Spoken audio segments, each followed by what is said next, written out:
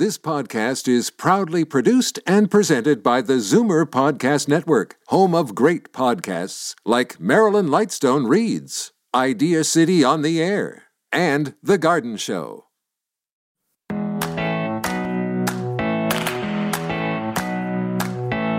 Good morning and welcome to episode number 50 of Go To Grandma. 50! So excited that we have made it to this milestone, and the more I do this show, the more topics I realize we still need to cover. I've been so lucky to have some amazing guests and experts on the show to help us with our grand journey. Not all of them have been grandparents, of course, but are experts in their own fields, guiding us through today's world. But some of them have been grandparents, and I took this occasion to reach out to some of them to find out the best parts of being grandmas and granddads. I'll be sharing those on the show today and going forward. But first, let's get on with today's show. As regular listeners would know, I am an avid reader, so whenever I get the chance to interview an author whose books I have loved, I jump at it. If that person is also a grandparent and maybe writes a grandparenting column, well, I'm all over that. British author and 6-time Sunday Times bestseller Jane Corey and I follow each other on Instagram, and she recently reached out to me to be her Grandparent of the Week for her weekly column, Diary of a Modern Gran, which runs in one of the UK's largest circulation publications, My Weekly. What an honor to be included. Of course, I immediately asked her to be on my show, and our interview is up today.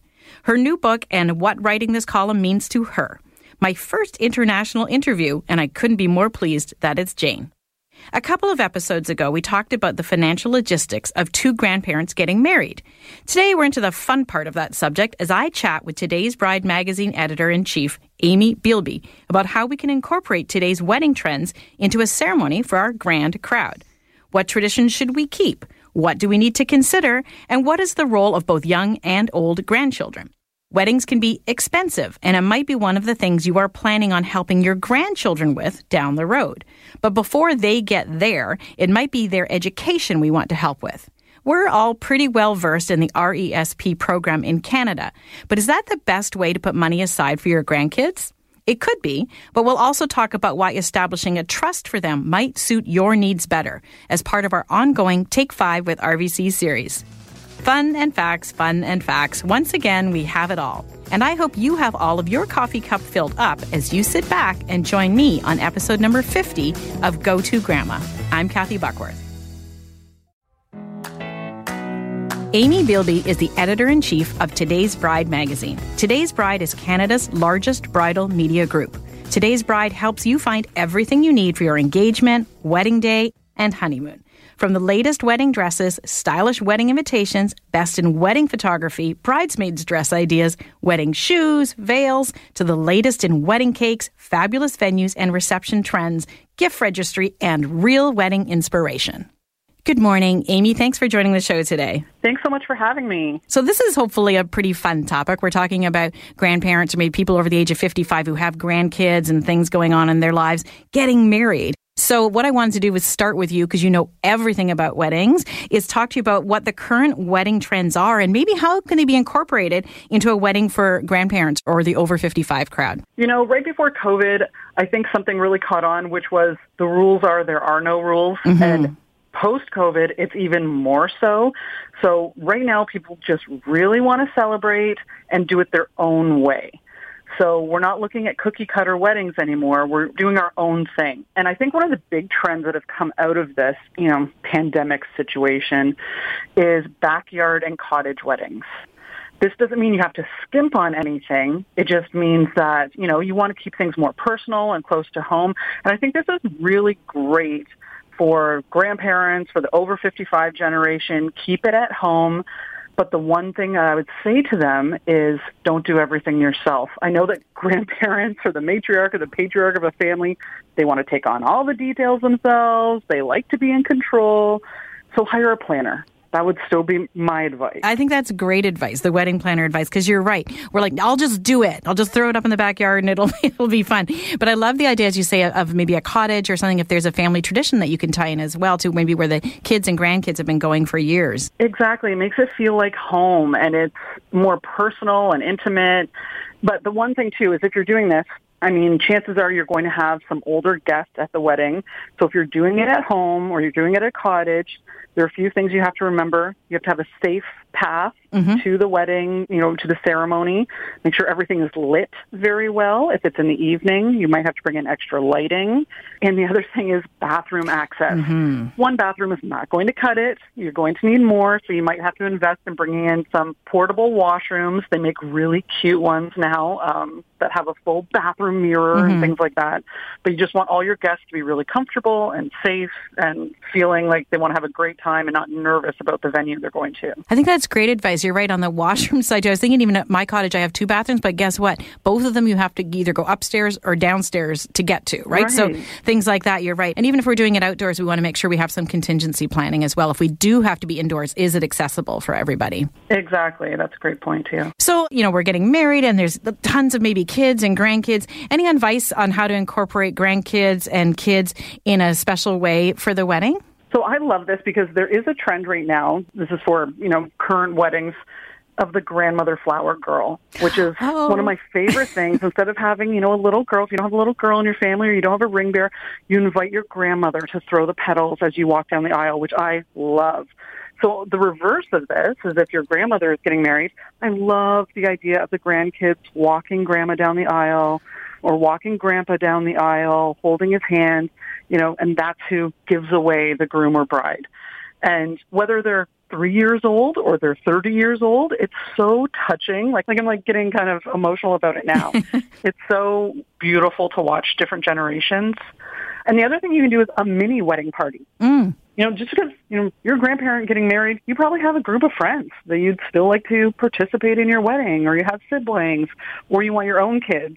But then you can do a mini wedding party, too, with your littles. Right. And, have 4 or 5 of them walk down the aisle at the same time in their dresses or their tuxes. And it's really sweet. I love that suggestion. And you're right. We might still want, maybe our best friend of 40 years to be by our side right when we do this again. But I love the idea of the mini sort of complementing that as well. Okay, I'm going to go back on an old tradition then. The bride has to wear white. Well, honestly, if you're being preceded by 6 grandkids and 4 children, does that still matter? Does that still count? So, again, the rules are there are no rules. Right. And especially, you might not want to wear white. You might want to go with something, just like an off-white or a cream or a beige or a blush. But the great thing here that you can do is wear your something blue. Oh, nice. Go with a blue outfit, which is always beautiful, and it holds to the tradition of, something blue. The other thing right now is that suits are so in style. So if you're not you don't want to wear a big wedding dress, just wear a suit. They're so trendy right now. Everybody's wearing them. And it's so funny to see even kids at prom are going for suits. It's I love it. Very fashionable. Yeah, it is. You're right. I've seen that with a lot of the prom pictures. And if a big wedding dress is your thing, go for it. Do you. That's the whole mantra of your wedding should be do you. So people don't realize you can have your wedding dress altered to however you want it. So if you find a dress that you love, add sleeves to it. Right. Add length to it. Just have it altered to whatever makes you feel most comfortable. Because you want to look like you want to feel like you don't want to pretend you're in a costume all day. You just want to be comfy. So what about gift giving? Because probably the grandparents have a lot of things. Any suggestions for a registry? Yeah, people love to say no gifts. That's not going to be a thing. Everybody's going to want to buy you a gift. Yeah. It just is what it is. I personally love registries because it really gives you a direction in what the couple wants. So when it comes to grandparents, the best idea is to buy experiences or travel for them. That's what I would do. And they can even register for honeymoon. And if they're retired, they may be on a fixed income. Travel may not be in their budget. So purchasing things like airline gift cards, Airbnb, bed and breakfast stuff, they can take that time to themselves and travel when they want. And it's an experience rather than having more, I don't want to say junk. Yeah, but things. They probably don't need another toaster. Maybe they don't want an air fryer. Yeah, or even just like a gift certificate for a nice restaurant or something like that, right? To treat themselves. I love that idea. Restaurants for sure, and especially if restaurants are a really great venue right now. True. You know, they're smaller. You can do the ceremony in a lot of restaurants, so you don't have to leave. You do the ceremony, you sit right down for your dinner. And it's actually a really great idea to get them a restaurant gift card for that restaurant, because then in 6 months they can go celebrate there, you know, thinking about their wedding. Nice. Well, Amy, you have always so many great ideas. And if we want more ideas on any kind of wedding, we can go to todaysbride.ca, Today's Bride magazine. We can find you on social media, Instagram, Facebook, Pinterest, everywhere. Thanks so much for your time today, Amy. I really appreciate your advice. Not a problem. So happy to do it. Take care. Jane Corey is a Sunday Times best-selling author, Washington Post bestseller, and she has sold 1 million copies worldwide in over 20 countries. She's a feature writer for numerous magazines, including Woman and Woman's Own. She's a regular contributor to the Daily Telegraph, a short story writer, a columnist for My Weekly Magazine, a former creative writing tutor at Oxford University, a former writer-in-residence at a high-security male prison, and a former Royal Literary Fund Fellow at Exeter University. She is also the past winner of the Elizabeth Gouge Trophy for short stories and the Vera Brittain Cup for short stories. Good morning, Jane Corey. I'm so excited to have you on the show this morning. Thank you. I'm really excited about being on it. So congratulations, first of all, on your new book, We All Have Our Secrets, which is zooming up the charts right now, not just in the UK, but everywhere, although I can't get my hands on it in Canada yet. Can you tell us a little bit about this new book? Yeah, absolutely. So it's about a woman called Emily who is a midwife. She makes a mistake at work and she's in her mid-30s and comes running back home to where her father lives by the sea. And she's aware she hasn't seen him for a while, but really she just wants to wait there until things are sorted at work. And when she arrives at this beautiful family home that she lived in, which is rather now slightly dilapidated and by the sea, the door is opened by a stranger. And she has no idea who this woman is. And I'm not sure I should tell you who she is at this stage, but let's just say that Emily has her secrets. The woman who opens the front door to her also has her secrets. And Harold, the elderly father, who actually fought in the Second World War and has memories of that still, has his secrets as well. And each set of secrets could completely change the other's lives. Oh, I love it. I've loved all of your books. I know that we first connected, I think, on Instagram, and I've read Blood Sisters and Dead X, and I love all of your books. And I was so thrilled when you reached out to me to talk about a column that you write for My Weekly called Diary of a Modern Gran, which, by the way, I love that title. So when did you start that column, and what was the sort of the inspiration for that? Well, it started about 3 years ago, actually. My Weekly is a lovely weekly magazine in England. And I've been writing for it for years and years, actually, long before I became a novelist. I write short stories for it and I write articles. And I don't know about you, Kathy, I suspect you feel the same way, that when my grandchildren were born, I wanted to write about them. There were so many funny things that were happening, so many tricky things as well, and the natural writerly side of me wanted to jot them down, and some of them, as I said, were really funny and some not so funny. So I just asked the magazine if they would be interested in the column, and they said yes, and it's gone on from there. So it's every week, and as part of it I interview another grandparent. So I write about my weekly experiences, and then at the end a little sort of quick interview with another grandparent about what they do with their grandchildren, funny things that they say. And that's why I reached out to you. And so you're in this week's column and your answers were great. Oh, that's awesome. It's so funny when you say, you wanted to write about them right away. I launched like a whole radio show and a podcast because I wanted to talk about them, Jane. So I totally get where you're coming from. So and I assume you get some feedback on your columns. Are there certain topics that you get more feedback than others, or, good or bad? Yeah, I do actually. I get quite a lot of people saying that they find the line between them telling grandchildren what to do and perhaps making suggestions about how they eat or how they talk. It's a very fine line between that and overstepping it and adhering to what the parents want to do. And I completely agree about that. I've learned to hold my tongue on certain occasions, but it is a tricky one. The other thing that comes across is this huge responsibility of having them. And I must say I felt this from day one, actually, especially as my granddaughter wasn't well for the first few months of her life. She's fine now, but we had a very scary time. There were lots of trips to hospital. And so the responsibility of looking after a little one 2 days a week, which I did when my daughter then went back to work, and then her little brother, is wonderful but daunting. Mm-hmm. So I would sometimes say this to my daughter, and she'd say, but why, Mum? You brought up 3 of us. And it's because they're not actually ours. They're one step on.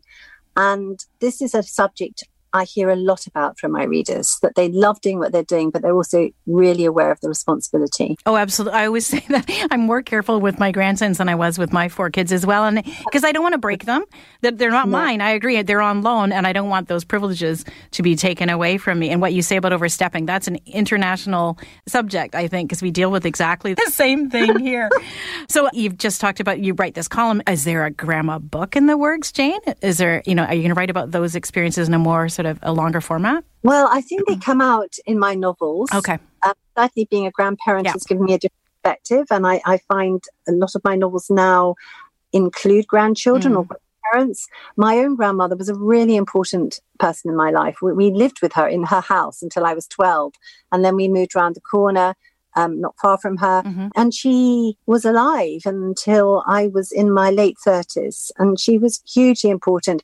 So I do love writing about older people in my books. And in fact, in my book called I Made a Mistake, which is about a woman who has an affair, she lives with her mother-in-law and absolutely adores her, and they're great friends. And the mother-in-law tells her story about her own marriage dating back from the 60s, and the chapters alternate.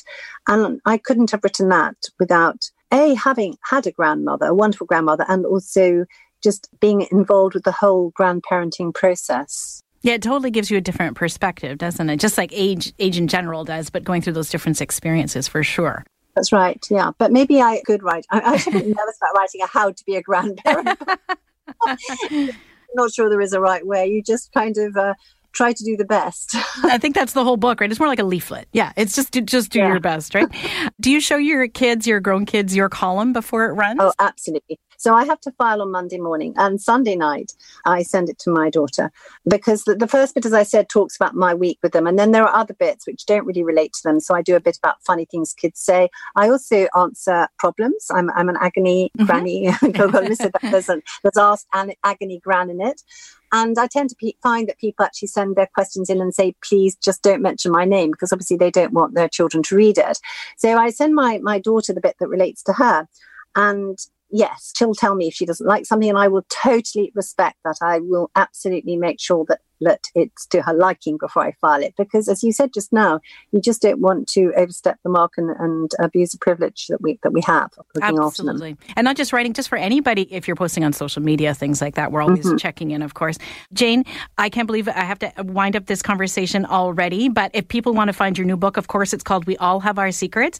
It's Jane Corry, and your last name is spelled Corry, and janecorryauthor.com is your website, and we can find you on Instagram, Twitter, and Facebook. And thank goodness we found each other on Instagram. Me too. And are you able to say I'm published by Penguin? I'm very proud of being published by Penguin. Absolutely. Published by Penguin, and we can find your books anywhere right now, and we'll look forward to the release of We All Have Our Secrets in Canada soon. Thank you so much, Jane. Lovely to talk to you. Thank you. Take care. Cheers. As Vice President of the Professional Practice and Tax Group at RBC Royal Trust, Tracy Wu leads the technical, legal, and tax expertise for trust and estate matters, as well as a team of in-house accounting and tax professionals. Prior to joining RBC, Tracy practiced corporate tax law at a national law firm. She graduated from Queen's University with a Bachelor of Commerce degree and obtained her Bachelor of Law from Osgoode Hall Law School. Tracy sits on the steering committee of the Global STEP Digital Assets Special Interest Group, and more recently, she has obtained her Trust and Estate Practitioner designation.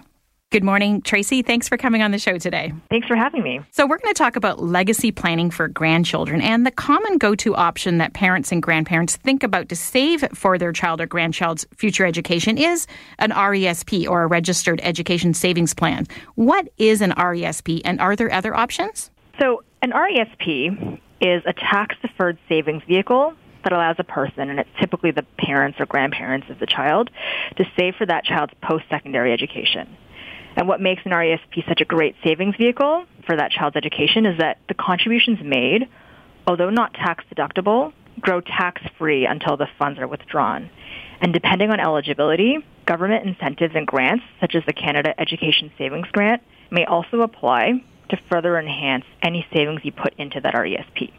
Now, to answer your second question as to options, yes, certainly there are other options that grandparents can consider when it comes to putting money aside for their grandchildren's future. And depending on your family's specific circumstances and objectives, it may be worth considering other savings options, such as settling a trust to save for your grandchildren's future education. So can you shed some light for us on which options would be more beneficial when saving for a child or grandchild's post-secondary education? Yes, absolutely. So when it comes to determining whether an RESP is the best savings vehicle for your grandchild's education, there are a few factors to consider. First off, I'd ask, what's the purpose or objective of the gift you're leaving for your grandchild? So would you like your grandchildren to use the funds exclusively for post-secondary education, or would you like some flexibility as to how that money saved is used in the future? It may be stating the obvious, but funds that are set aside in an RESP can only be used by your grandchild for post-secondary education. So if the beneficiary or your grandchild chooses not to go to university or college, the government incentives will have to be forfeited to the government, and any contributions made returned to the contributor. The second factor I would take into account is whether your grandchildren are resident in Canada and likely to remain in Canada as they grow up. And this matters because contributions can only be made to an RESP for grandchildren who are resident in Canada at the time of the contribution. If your grandchild becomes a non-resident after contributions are made, they may not be able to benefit from all of the funds that you've saved and accumulated in that RESP. The last factor I would take into account is how much you plan to set aside roughly for your grandchildren, and whether the parents or the other set of grandparents of your grandchildren have already contributed to an RESP. It's important to note that RESPs are subject to a lifetime contribution limit of $50,000 per grandchild. So if the total contributions made for that grandchild already exceed the $50,000 limit, any additional contributions made could be subject to a penalty of 1% per month on the excess amount contributed. So bearing those factors in mind as to when an RESP may or may not be the right savings vehicle for you, some of the factors to consider for when a trust may be a more appropriate savings vehicle include, as I already mentioned, if your grandchildren already have an RESP set up and contributions are already being maximized by the child's parents or the other set of grandparents. Another factor to consider is if you would like the flexibility of having your grandchildren benefit from using the funds for other purposes beyond post-secondary education, such as to assist with the purchase of a home, to fund a business, or if your grandchild has specific financial needs or a disability. Now, the benefit of using a trust to set aside money for grandchildren is that the terms of the trust agreement can be customized by you to specify when and for what purpose the funds may be distributed to your grandchild. Trusts can also leave control around the disbursement of the funds in the grandparents' hands while they are alive if they name themselves as the initial trustees.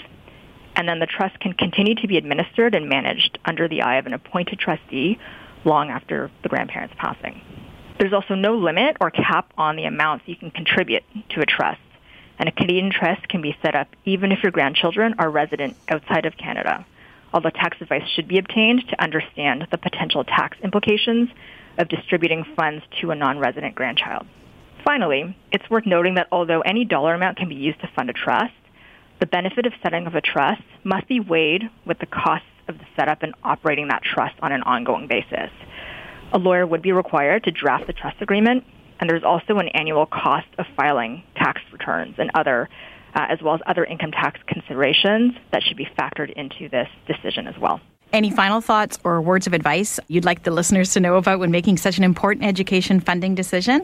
Absolutely. So generally speaking, as I'd mentioned, a trust is really better suited to circumstances where grandparents wish to put aside a more significant sum of money to benefit their grandchildren's post-secondary education, and where the objective is to have some flexibility to allow their grandchildren to be able to use the funds for other purposes beyond just post-secondary education. So with that in mind, and as final parting words, I think it's important to consider your objectives and your family's circumstances when determining how to best save for your grandchildren's future. And since every family has specific needs and circumstances, I'd recommend you consult your advisor to further explore the right options for you. Thanks so much, Tracy. And of course, if we need more information, we can go to RBC Royal Trust, rbc.com/Royal Trust. Thanks for being part of our Take 5 with RBC segment today. My pleasure. I'm not one of those cookie-baking grandmas, but my grandson, at 10, gave me the culinary compliment of a lifetime. He asked his mom for roasted Brussels sprouts like Grandma's. Mine are the only ones he eats. Grandma and friend of the show, Rona Maynard, shared that quote with me, talking about the joys of grandparenthood. Thanks to Jane, Amy, and Tracy for sharing their words of wisdom with us as well today. Next week's show, we take it outside. That's something my husband used to say to the kids when they were in a fighting mood. But we're in for a more peaceful tone as we head outside for a grandkid dinner and a show night. Cookbook author Charmaine Broughton talks about her new cookbook, Delicious and Doable, which has some great ideas for backyard meals, even vegan ones, for my grandkids. And after dinner, a show. Cityline expert Shona Jensen tells us how to set up the perfect patio for watching movies and enjoying the outdoor patio with our grandkids. And we talked to a Royal Trust expert about the intergenerational transfer of wealth, which will happen in a lot of families coming soon as part of our Take 5 with RBC Financial Advice series. Thanks again for joining me on Go To Grandma. I hope you're enjoying listening to this show as much as I enjoy researching, writing, and recording it. And I couldn't do any of it without the support of my amazing producer, Kelly Robotham. Thank you, Kelly. Until next time, I'm Kathy Buckworth. Enjoy your grand journey. Share your thoughts on this show with us. You can find Kathy on Twitter @Kathy Buckworth or email her, Kathy@KathyBuckworth.com. This podcast is proudly produced and presented by the Zoomer Podcast Network, home of great podcasts like Marilyn Lightstone Reads, Idea City on the Air, and The Garden Show.